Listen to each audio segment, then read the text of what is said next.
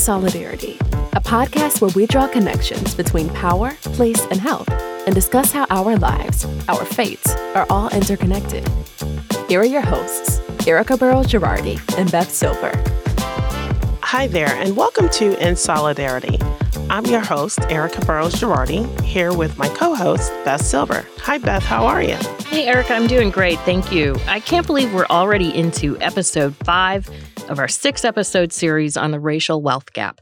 We've laid out the issue of the racial wealth divide, talked about what the data says, delved into the history of the racial wealth gap and how we got to this point, and finally started to talk about solutions.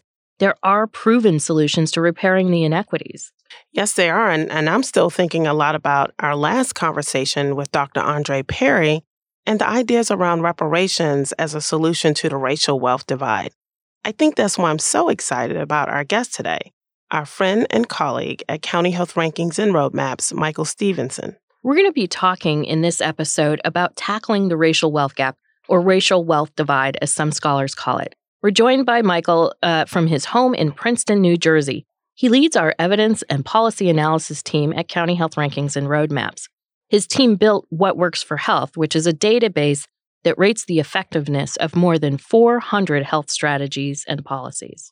The team also analyzes those policies and strategies for their impact on disparities, the differences between groups.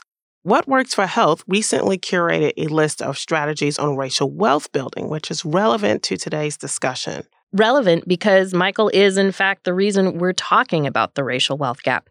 In brainstorming the podcast, Michael suggested the theme for this miniseries, and, I'm just so glad he did. Of the inequities we study at County Health Rankings and Roadmaps, wealth inequity seems like one of the most consequential, to our health, to our ability to thrive, even to how long we live. And, let's remember what we're really talking about when we say wealth inequity. Unlike income, wealth is a family's net assets. The average white family has 10 times the wealth of the average Black family in this country. And it's not about individual behavior or educational attainment. White college graduates, for example, have more than 7 times the wealth of Black college graduates. That's right, Beth. And so we'll talk about financial strategies such as reparations, baby bonds, and universal basic income. We'll also ask Michael about strategies that work at the community level. I'm thinking of things like universal pre-K, programs to promote home ownership, and community development financial institutions. There are so many ideas, Erica, and as I think we'll learn from Michael, researchers are starting to understand what works. There have even been experiments where communities have tried out some of these strategies. I'm thinking of examples like Stockton, California, and their universal basic income program. Oh, that would be great to talk about with Michael. And I remember reading preliminary results that found that full-time employment in Stockton rose among those who received a $500 a month check. The check went to 125 people at or below Stockton's median income. In addition to their financial health improving, their physical and emotional health improved. That's a great example of where County Health Rankings and Roadmaps can be a resource for communities. Through our annual release of county-level data, communities like Stockton, California get a clear picture of their residents' health and well-being across a multitude of measures, and then use resources like What Works for Health to target programs for maximum impact.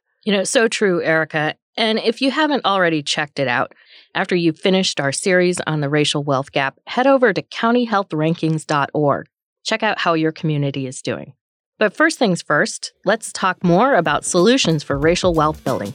Here to discuss what works for health, please help us welcome Michael Stevenson.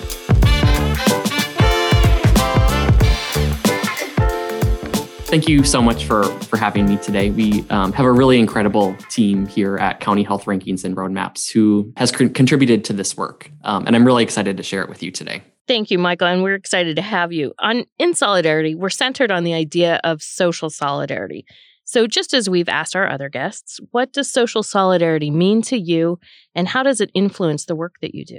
Yeah, so this is a really good question, and it's a tough one for me to answer. But for me, social solidarity is really about recognizing that we're all part of a shared story. And it's a story where we all value each other, we take care of each other, and we want for others the way we want for ourselves. And our colleagues at Human Impact Partners, often talk about health equity work requiring both the head and the heart. And I think that's true for social solidarity work as well. So this requires us to both think, and to feel. The work requires the head because we've got some complex problems to solve. We need good data and sound analyses to make informed decisions. But equally as important, it requires the heart because ultimately the work is about being in relationship with one another. We experience life together, all of the pains and joys. And when we do social solidarity work, it's always personal because we always have skin in the game. And that's true for our work on the racial wealth gap. So when I think about my family, it's benefited from policies and systems that have given us opportunities to build wealth over time. We've been able to buy homes, invest in education, and save for things like retirement. This has allowed us to take risks and rebound from setbacks. We've benefited from policies and systems that we sometimes didn't even know exist. And when we're doing this work, I can't help but ask the question, why shouldn't everyone have those opportunities? Yeah, that is so good, Michael. And thank you for reminding us about the heart being such a big part of social solidarity. Can you draw the connection for us, Michael, the connection between health and the racial wealth gap? Yeah, absolutely. So, research tells us that higher levels of wealth are associated with better physical and mental health.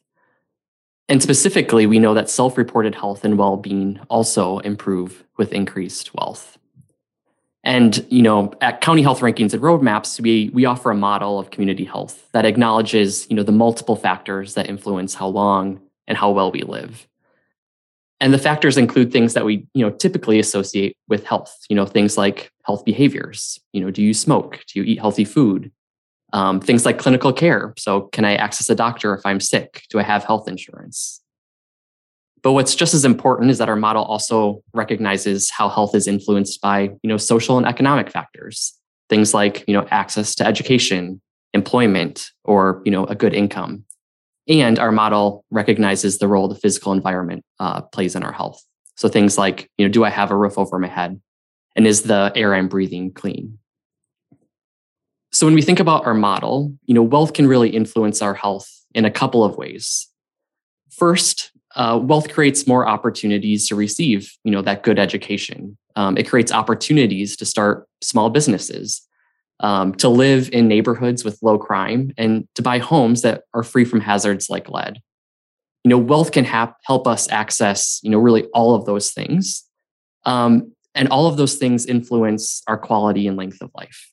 Wealth can also provide a safety net when times get tough. So just, think with me for a minute about what we've experienced over the last couple of years with COVID-19. So in the early months of the pandemic, millions of people lost their jobs. And a loss of a job ultimately meant a loss of income for many, many families. And families started to have to make really tough decisions. Decisions about, what bills do I pay? How do I keep food on the table? And how do I maintain that roof over my head? So job loss also meant, though, that families lost, health insurance because health insurance is often associated with jobs in this country. So families had to delay routine care and screenings. People with wealth or households with wealth were ultimately able to navigate those hardships better because they were able to tap into their savings or retirement to get by. I say all of that to pause for a second and just to make clear that even though there's connections between wealth and health, the connections aren't perfect. So high levels of wealth don't necessarily prevent households from experiencing things like discrimination or racism, which we know also contribute to poor health. I really appreciate, Michael, that you pointed out that it's not perfect. It isn't, but still, I think incredible work that we're making these connections. When you say racism creates poor health, how does it do that? Yeah, so there's, a lot of evidence to support the connection between racism and kind of its impact on our health. And we know that racism and discrimination, there's pathways for those things to get under our skin. And what I mean by that is that, there's pathways for them to make us, ultimately, sick. So we've seen connections in the data that racism is associated with poorer mental health, but also poorer physical health. We talked a little bit at the top of the show about what Works for Health tool. Can you tell us more about the tool and its features? Yeah, absolutely. So, What Works for Health is a database of evidence-informed strategies that can ultimately improve health and advance equity. And our analysts review and evaluate evidence for over 400 strategies in the database. And they assign two ratings to each strategy. The first is an evidence of effectiveness rating. This rating answers the question, how well does a strategy achieve its desired outcome? The second rating is a disparity rating. And this rating answers the question, how likely is a strategy to close gaps between groups? And Michael, you also recently curated a list that addressed the racial wealth gap and racial wealth building. What were some of the key findings from that project? Yeah, so over the past year, our team has been deep in the literature and deep in talking to experts to better understand why the racial wealth gap exists, and what we can do to eliminate or close that gap. So we've learned a lot of interesting things along the way. But one of the things that I'll start by sharing with you right now is that we learned that both, strategies that both directly and indirectly build wealth are important to invest in if we're serious about closing the racial wealth gap. And let me expand upon that a little bit more. So, direct strategies are solutions like, things like reparations or baby bonds. These are strategies that directly increase income or, build wealth, pretty immediately. Indirect strategies include things like publicly funded pre-kindergarten that, improve, education, but might take a little bit more time for it to show gains in wealth over time. I think equally as important as investing in, strategies that both directly and indirectly build wealth, what we heard loud and clear from the experts that we talked to was that we also need to support community members in healing and recovery by investing in strategies that address historical trauma and ultimately improve mental health and well-being. That's interesting, Michael. What does, community healing have to do with wealth? Yeah, it's a great question. And again, our experts, that are on the ground doing this work every day really emphasized this to us. So I think it's really easy for us to think about how successful we are at closing the racial wealth gap by looking at the numbers. And although those numbers are important, what the experts said is that, systematic oppression has had a profound effect on the mental health and well-being of the communities that they're serving. So it's not just about how effective we are at closing the gap. It's also about making sure that people have access, to the resources they need to heal. And what I mean by that is that, we need to make sure folks have access to things like mental health services, but that we're also making investments in communities through things like green space and parks and community centers, and by really creating a sense of community through, community events. Why, Michael, this curated list at this time? Yeah, so just the other day, Beth, we were talking a little bit about this, and the CHR&R model, the County Health Rankings and Roadmaps model that I just described, is a really, I think, powerful tool for us to be looking at when we're thinking about wealth. So wealth shows up in that model in so many different ways, from income to housing. So if we make progress on, closing the racial wealth gap and increasing wealth, we end up improving, health in so many different ways across those social and economic factors and the physical environment. The why now question is an important one as well. So, why we decided to take on this work now is in part just due to where we are as a country right now. So, as I'm sitting with you today, we're in year 2 of a global pandemic that will require a long-term economic recovery, especially for low-income families and people living in poverty. But we're also at a crossroads with the country's racial reckoning. And it's really hard for us to imagine having conversations about either of those topics without talking about the racial wealth gap. Could you explain the big ones, the differences between reparations, baby bonds, and universal basic income? Yeah, so the three strategies, you just named, reparations, baby bonds, and universal basic income, are some of the strategies that experts are recommending that we invest in. And they all have emerging evidence bases. So reparation programs, acknowledge and address the harms caused by government-led systems or practices.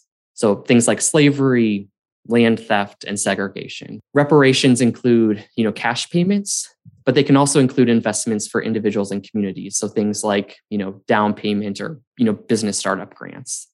Programs typically include formal apologies and public acknowledgement in addition to some of those benefits I've already talked about. And in the US, we really oftentimes think about reparations, in the context of slavery. So if we take the next one on the list, I think you mentioned baby bonds. So baby bonds are government-funded investment accounts created for newborns.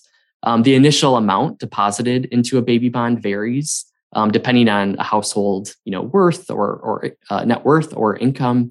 The government makes an annual contribution into the account, and the account grows with compound interest. And what's really awesome about these accounts in particular is that at age 18, the young adult is able to receive the funds and use them to invest in wealth building activities like, going to college or buying a house or potentially starting a business.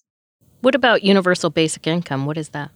Yeah, so these are programs that provide regular distributions of money to everyone in a community, regardless of employment status, age, or any other condition.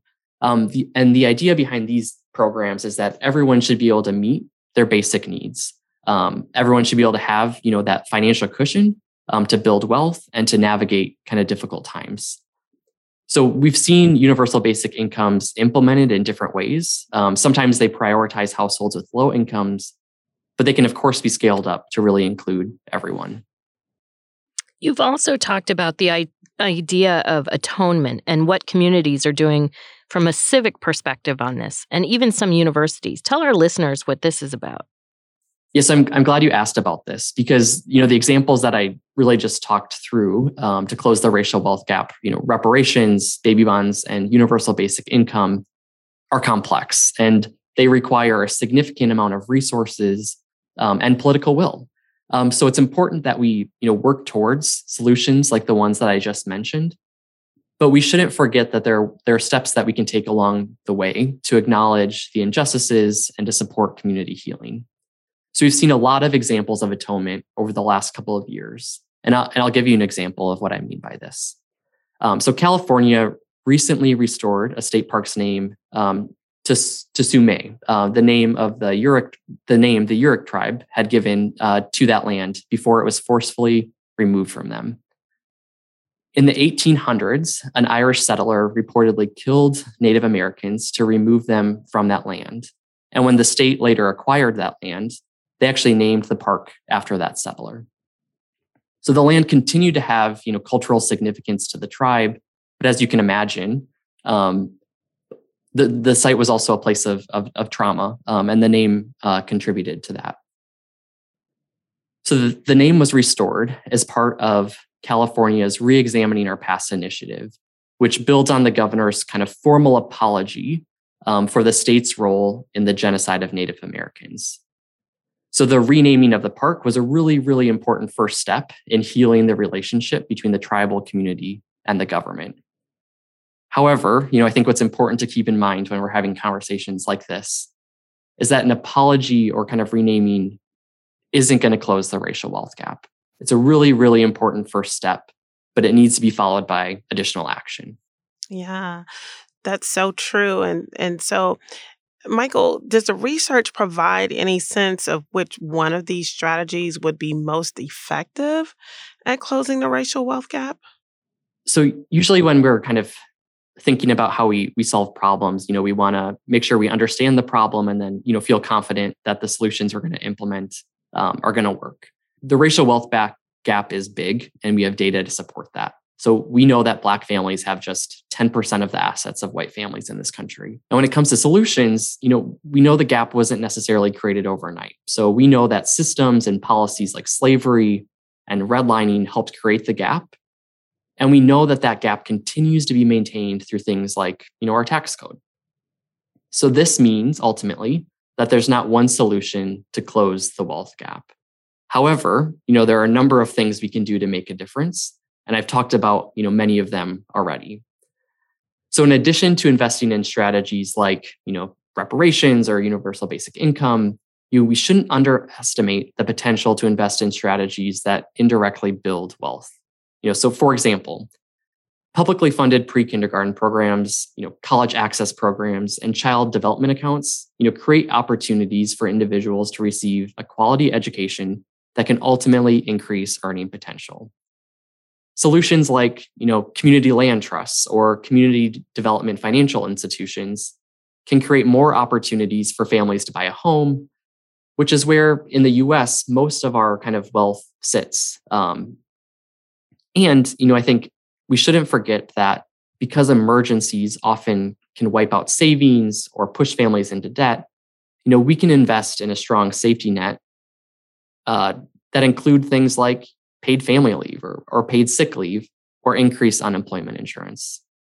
Michael, what are the barriers? If we know what works, we have a map essentially that tells us how to erase this divide. Why haven't we done it? Yeah, so this is such an important question, and one that I really probably won't be able to adequately address. We know why the racial wealth gap exists, and we have a really good idea of evidence-informed solutions we could invest in to close the gap. Yet, we as a society have been slow to take action. And my guess is that there are a few reasons for this, none of which have to do with not having enough data or evidence to make an informed decision. The reasons likely have something to do with that very, very first question you asked me about social solidarity. For one, it takes an incredible amount of courage to acknowledge a history that has and continues to cause, so much harm in this country. The history is painful and it often conflicts with our morals and ideals. But we simply can't move forward without coming to terms with our past. We owe it to each other to be honest, not out of guilt or out of shame, but out of solidarity. But I also think we need to acknowledge that a lot of people are hurting right now, physically, mentally, and economically. And people are hurting regardless of where they live or their race. And because so many people are hurting, it's really, really challenging to look beyond our immediate needs to see that regardless of our situation today, we haven't all had the same opportunities to build wealth in this country. And this can really lead to some zero-sum thinking, where we start to believe that if we take steps to close the racial wealth gap, it'll ultimately come at my or someone else's expense. So we've got to overcome these things if we want to take meaningful action. But the good news here is that communities have started to take those steps. Yeah, and actually that's a question I wanted to move you in a direction of. Like, what can you tell us about communities like Stockton, California, Evanston, Illinois, and Asheville, North Carolina? What are they doing? Yeah, so over the last few years, we've seen communities, start to take that meaningful action. And I'll start with Stockton, California. So Stockton piloted a guaranteed income program. So in 2018, the city sent payments of $500 a month to 125 people in low-income neighborhoods. There were no restrictions on how the money was spent. And we learned from this example that most families actually use the money to cover essentials. So things like food and utilities and rent. They use the money to pay unexpected bills and to pay down debts. But what we also learned is that employment actually increased among people who received the payment. And most importantly, we learned that participants were healthier and reported reduced depression and anxiety. Erica, you also mentioned Evanston, Illinois. And in 2019, Evanston, their city council passed a local reparations program for Black residents to address the city's role in discriminatory housing policies. So this program provides households with up to $25,000 for down payments or home repairs to increase home values. And lastly, we've seen, Asheville, North Carolina also take some meaningful action here. So just recently, they passed a resolution apologizing for slavery, the role that the city government played in enforcing segregation, and for implementing an urban renewal program that ultimately destroyed, several successful Black communities. So they're currently looking at ways to support Black homeownership and affordable housing. So these examples, Stockton, Evanston, Asheville, are setting a really powerful and important example for other communities. And they're taking the first steps at really moving some of these promising ideas into practice. Some of the work at County Health Rankings and Roadmaps has also been concerned with toxic narratives around the racial wealth gap. Can you tell us a little bit about what we mean by toxic narratives in this context? How can we transform these harmful narratives? Yeah, so our research has shown, and I think this podcast has illustrated that policies and systems helped white people build wealth while at the same time stripping wealth from communities of color. And this was often done intentionally. So white people, myself included, continue to benefit from those policies and systems, even if they're no longer on the books. So I'm going to pause there for a second, because what I just said is counter to so much of what we hear on the news or see on social media when it comes to wealth. We often hear that wealth is the result of, individual behavior. We hear things like people just need to, save more money, or if they would earn more money if they finish their degree. This, pick yourself up by the bootstrap mentality. It's a toxic narrative. It's toxic because it tells a false story about why the gap exists and who ultimately bears responsibility for closing it. It blames the person, and it doesn't acknowledge or remedy the unjust policies and systems that created and maintained the gap. But toxic narratives are problematic in other ways. So they often limit our creativity in identifying solutions to help us close the gap. So would places like Evanston and Asheville and Stockton, would they have invested in the solutions that they did if they believed or heard those toxic narratives? My sense is no. So we can challenge toxic narratives by having conversations like the one we're having right now. We can also challenge toxic narratives by offering, what we call transformational narratives in their place. So imagine if we grounded our conversations about wealth in the idea that we have the power to create public infrastructure and social systems that nurture collective well-being and help create conditions where everyone has what they need to thrive. How would that narrative change the conversation? What would our actions look like if we fully embrace the ties that connect us and we celebrated our neighbors with dignity and respect? Wow. Thank you, Michael. I feel like you so well encapsulated the idea of social solidarity, which is, as you know, the theme for the whole podcast, and really such a central theme to public health. So thank you. We really appreciate it. Yeah, thank you for having me.